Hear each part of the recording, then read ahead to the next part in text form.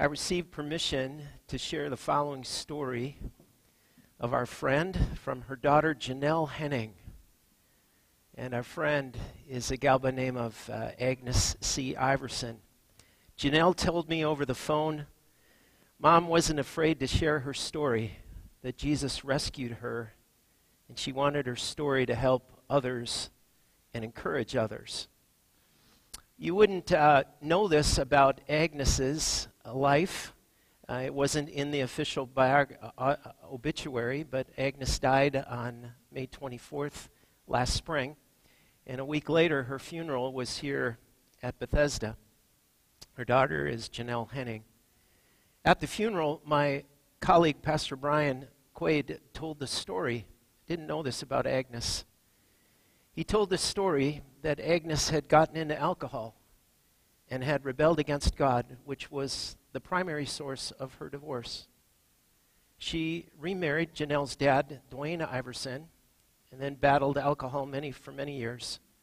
And then Jesus redeemed Agnes and changed her life. And in Janelle's words, her changed life was a testimony to God's power, and it was a part of my life. This is Janelle speaking. Janelle's life and my brother's redemption and my dad's redemption too. I remember sitting in the sanctuary going, wow, what a gospel story. As Agnes is alive with the Lord and is in heaven seeing the glory of God, her testimony is one of God's grace and mercy and the hope of being rescued. Let us know this clearly. Good people don't go to heaven. Forgiven people do.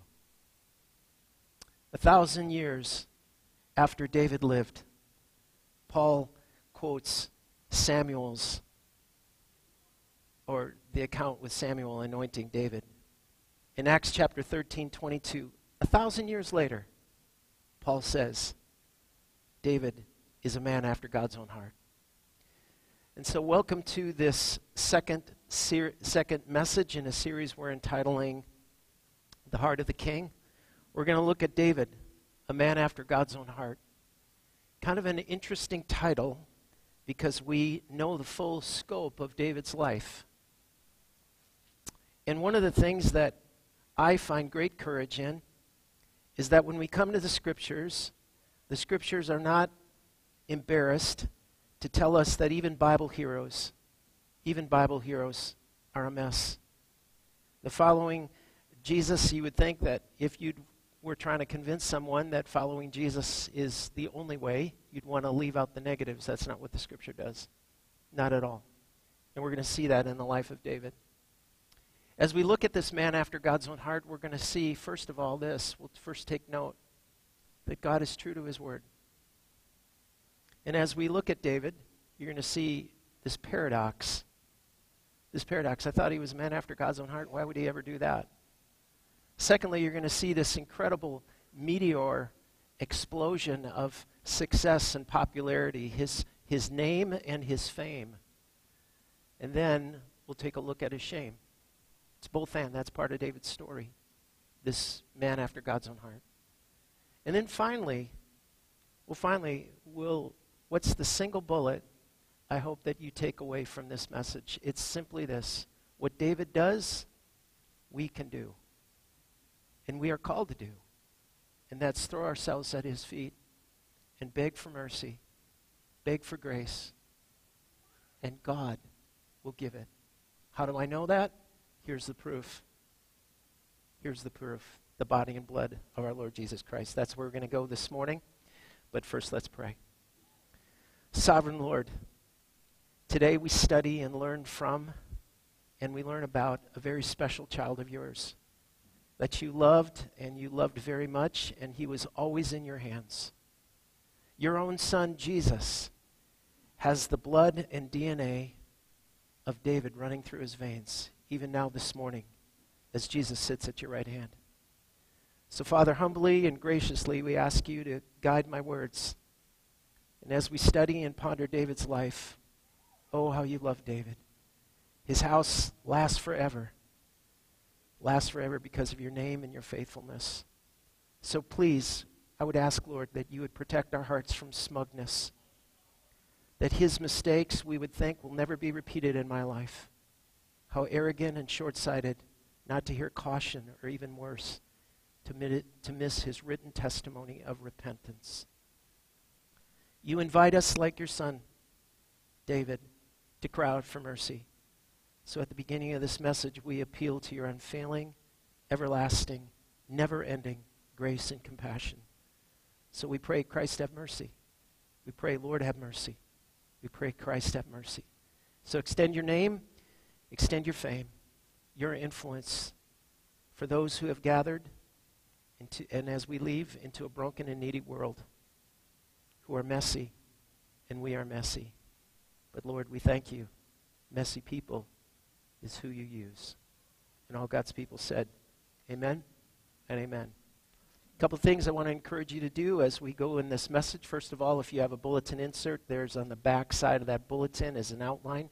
It may help you follow this message and take away some things that the Holy Spirit will later work in your heart. And the second thing is, we're going to be in the book of 2 Samuel. There's a lot of chapters, so bear with me, okay?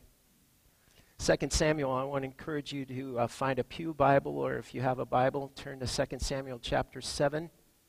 It's on pages 263 and 264, 2 Samuel chapter 7. And the first thing as we look at David's life is this. His life, or his story, or his narrative, I'm calling it, is a paradox personified.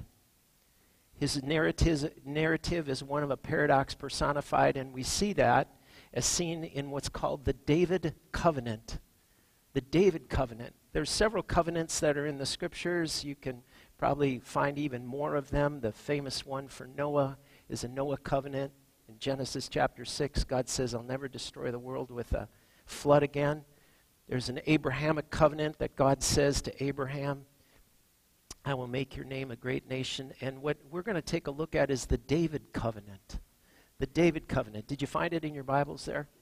And I'm picking up in verse 11, and I'll read through verse 16, the David Covenant. This is what God says. The Lord declares to you that the Lord himself will establish a house for you. When your days are over and you will rest with your ancestors, I will raise up your offspring to succeed you, your own flesh and blood, and I will establish his kingdom. He is the one who will build a house for my name, and I will establish the throne of his kingdom forever. There's three key words. One, forever, repeated 8 times. Number 2 is the word house, repeated 7 times. And the one who makes this is the one called the sovereign Lord, the one who oversees, the one who has things in control, the one who holds us in his hand. He is the sovereign one who says, David, your house will last forever. And there is the assumption that flawed as he is representative, not warning against bad behavior, but an inadvertent witness to the normalcy and inevitability of imperfection. Wow. All this week I wrestled with this, but God, isn't he a man after your own heart? How does a man after your own heart do the things he did? The book of Samuel, 1st and 2nd Samuel, can simply be seen as a contrast between Saul, 1 Samuel, and David, 2 Samuel. But don't miss that there is no perfect king. Our hope is never found in a human king, but in the King of Kings. There would be another king born in Bethlehem, and he would take his ancestor David's greatest defeat, his murder and his adultery, and he would extend that in Matthew chapter 5 in the Sermon on the Mount. And he said, if you even look at a woman lustfully, you've committed adultery in your heart. If you say you have anger, you've committed murder. That's what the descendant, the one who always sits on the throne, says. Jesus would come. Jesus would come and fulfill the scriptures. In Luke chapter 4, verses 18 through 19, his first public ministry, if you will, he went into a synagogue and he read from Isaiah 28, this prophecy that was written long before Jesus ever walked on planet Earth, 700 years. And Jesus, in Luke chapter 4, 18 through 19, says, the Anointed One will bring good news to the poor, release for the captives. He will proclaim the year of the Lord's favor, and debts will be forgiven. Really good news, by the way, if you are poor and captive. The one who is to come and the one who came will heal the blind, the oppressed, and those who are in need of a favor. And then Jesus sat down, and what happened? He said, today these scriptures are being fulfilled. Jesus omitted one thing in that prophecy in Isaiah. He omitted the vengeance of the Lord. The reason why? He would receive the vengeance. He would walk to Calvary. He would be the recipient of divine wrath of God. That was his. And he would take all that on. He would take the shame. David's defeats, his failures, point to a need for a Savior. He throws himself at the one who shows mercy. With a promise like 2 Samuel chapter 7, you would say, he's got all that going for him. What possibly could go wrong? Devotional writer Paul Tripp was helpful to me in my study, and he said, when you read 2 Samuel, look at the King of Kings. How does the King of Kings work? What do I learn about his heart? What does he want for his people? What happens when I think I know better? How does God respond? This is a paradox personified in the life of David. And so we see in David's life both name and shame. If you want to add the word fame there, we see his fame rise and his shame rise. In 1 Samuel chapter 18, verse 7, you can go back, and there was a chant that was prominent in that day, and this simple chant was this: Saul has slain his thousands, and David his 10,000s. Just to give you a little context to what that was, following David and Goliath's story, 1 Samuel 17, verse 57 says, Saul said, "Who are you?" In verse 57, this is a great scene, huh? David's holding Goliath's head. Wow.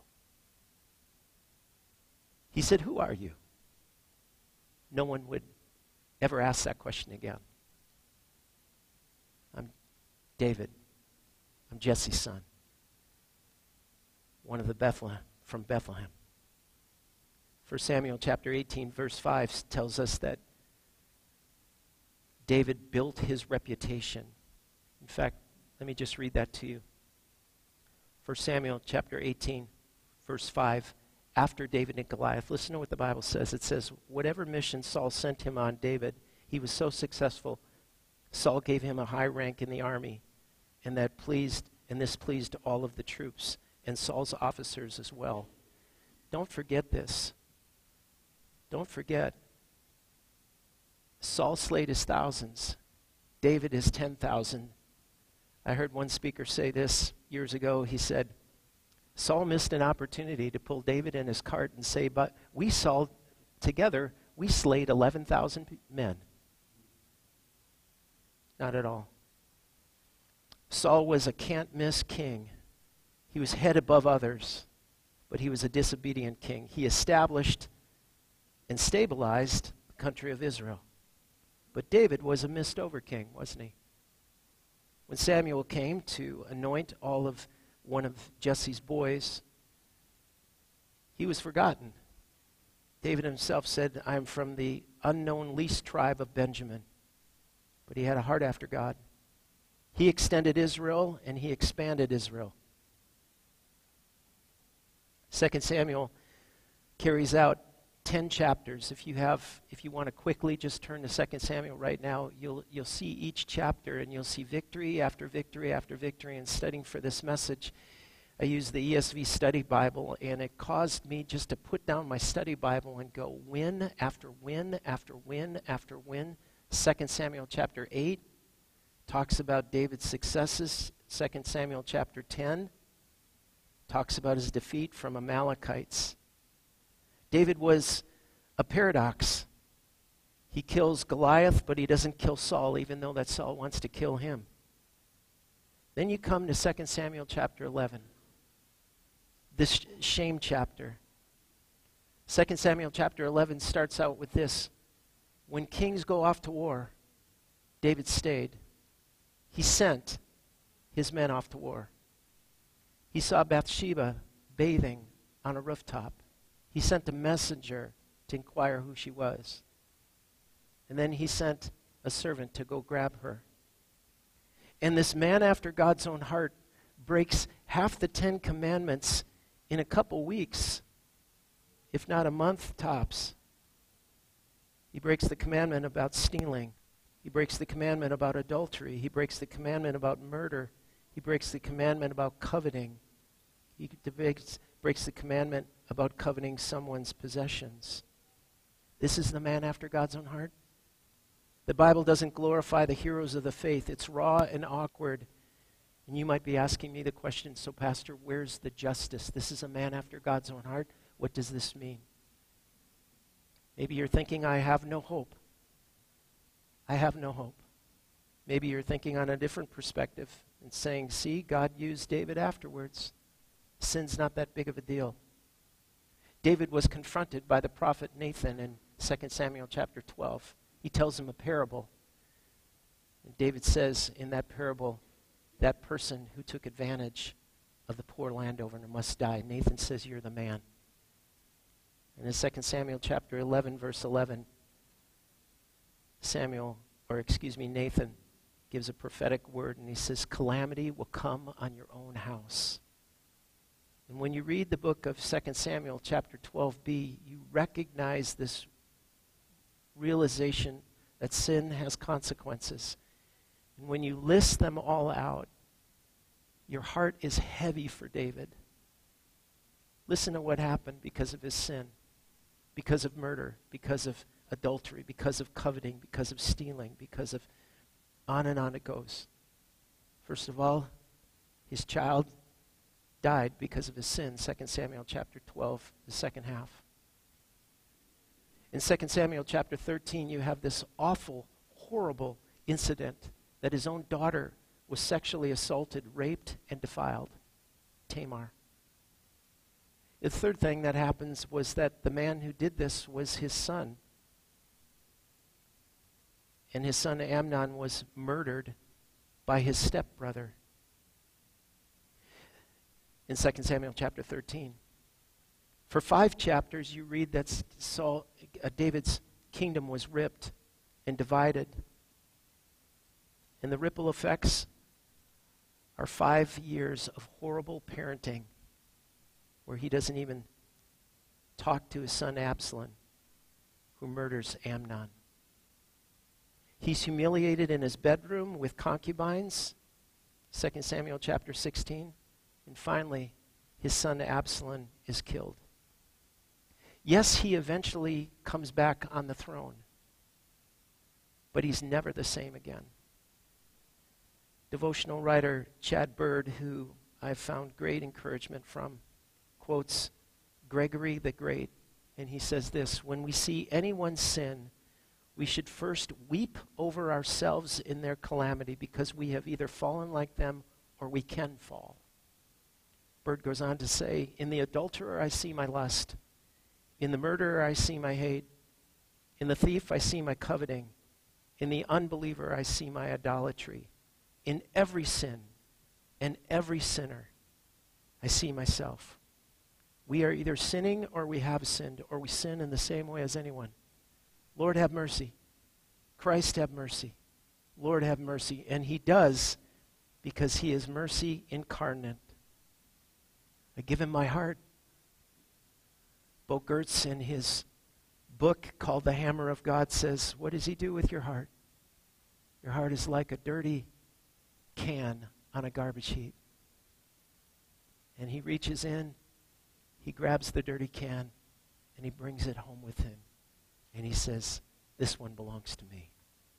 So take hope.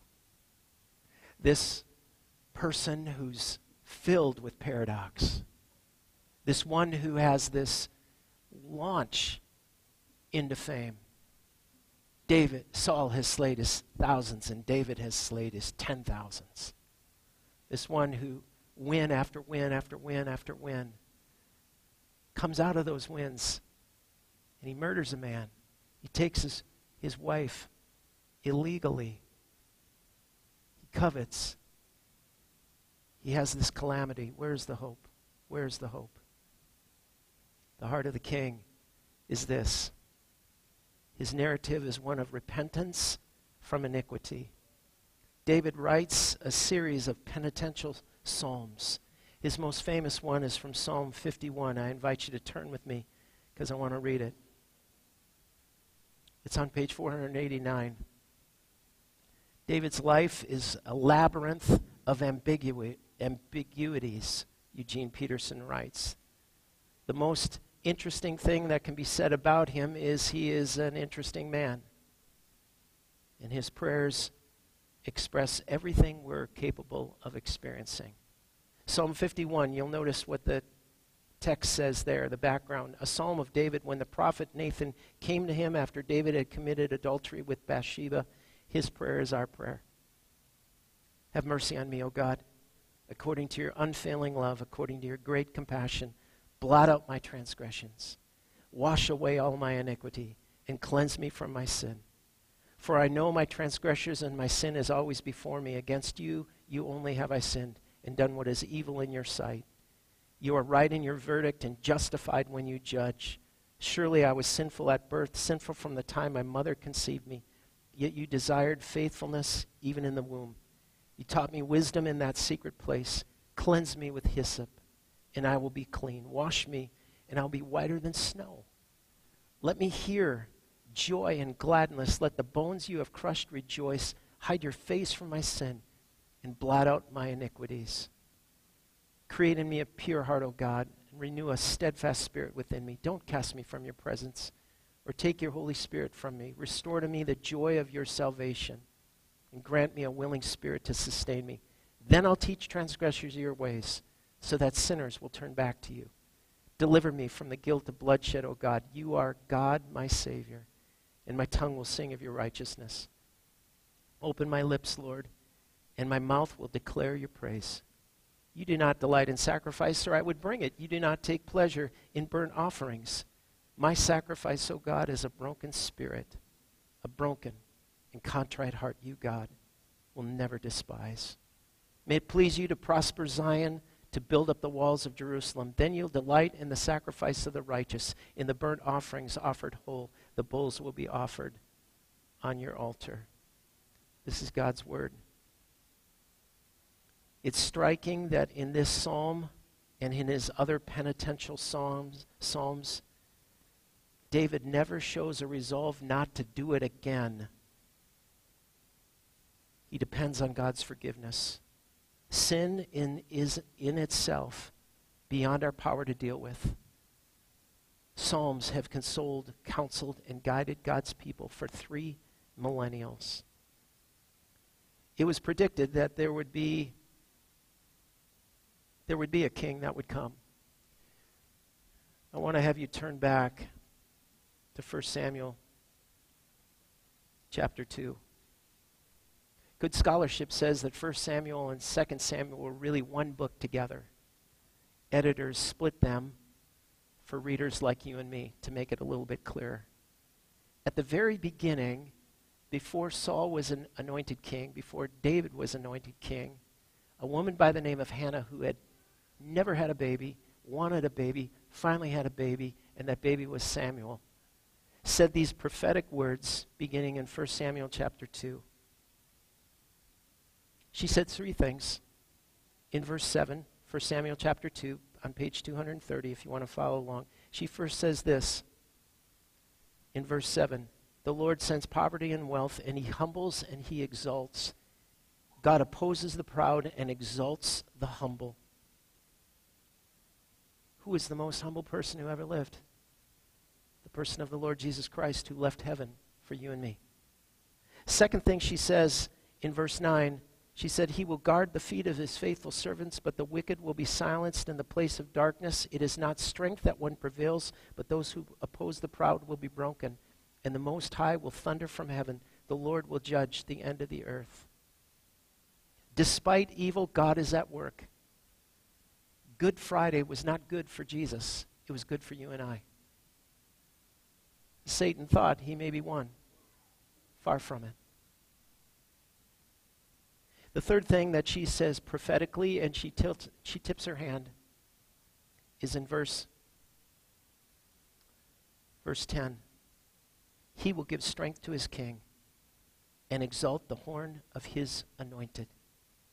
God himself will raise up a messianic king, born supernaturally, who will predict his own death, predict his own resurrection, and then he'll pull it off.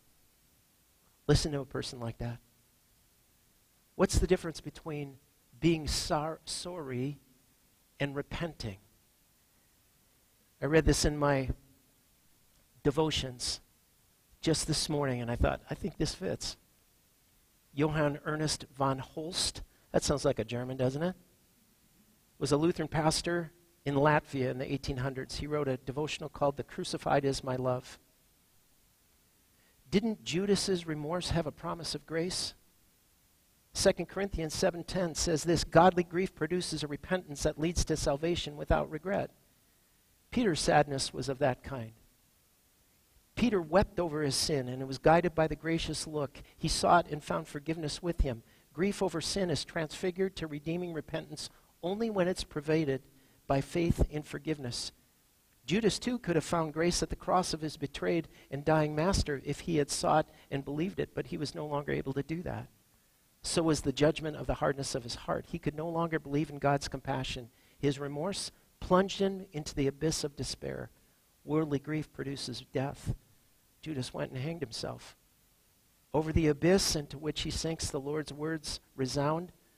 The Son of Man goes as it is written to him, but woe to that man whom the Son of Man has betrayed. It would have been better for that man if he had not been born. This pain lament from sin of the whole world. That's the testimony of the body and blood of Christ. This is the proof. Jesus gave his life for us. When we take the body and blood of Christ, I read this week and I thought, really? Why haven't I seen that before? When we hear these words from 1 Corinthians chapter 11, on the night in which he was betrayed, he took the bread, and when he gave it thanks, he broke it, and he said, "This is my body which is done for you. Do this in remembrance of me." The next words after that are we are to examine ourselves. And if we take this unworthily, this is what the devotional writer said, and it just jumped off the pages. There's a death sentence. We heap judgment upon ourselves. Wow. I read those words and I thought, well, I've never seen that before. No one comes to this meal like they deserve it. No one comes to this meal. No one deserves this. This is given freely. That's why we practice open communion. If you are a follower of Jesus, this meal is for you, but it's for sinners who repent and say, "God, have mercy on me." This grace is greater than all our sin. Hear the words of institution.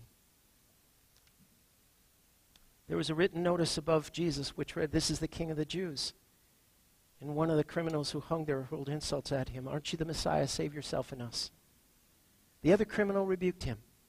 "Don't you fear God," he said, "since you're under the same sentence. We're punished justly for getting what our deeds deserve. But this man has done nothing wrong."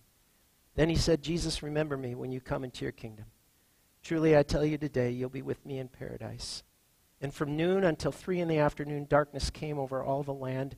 And about 3 p.m, Jesus cried out in a loud voice, hear his voice, "Eli, Eli, lama sabachthani," which means, my God, why have you forsaken me?"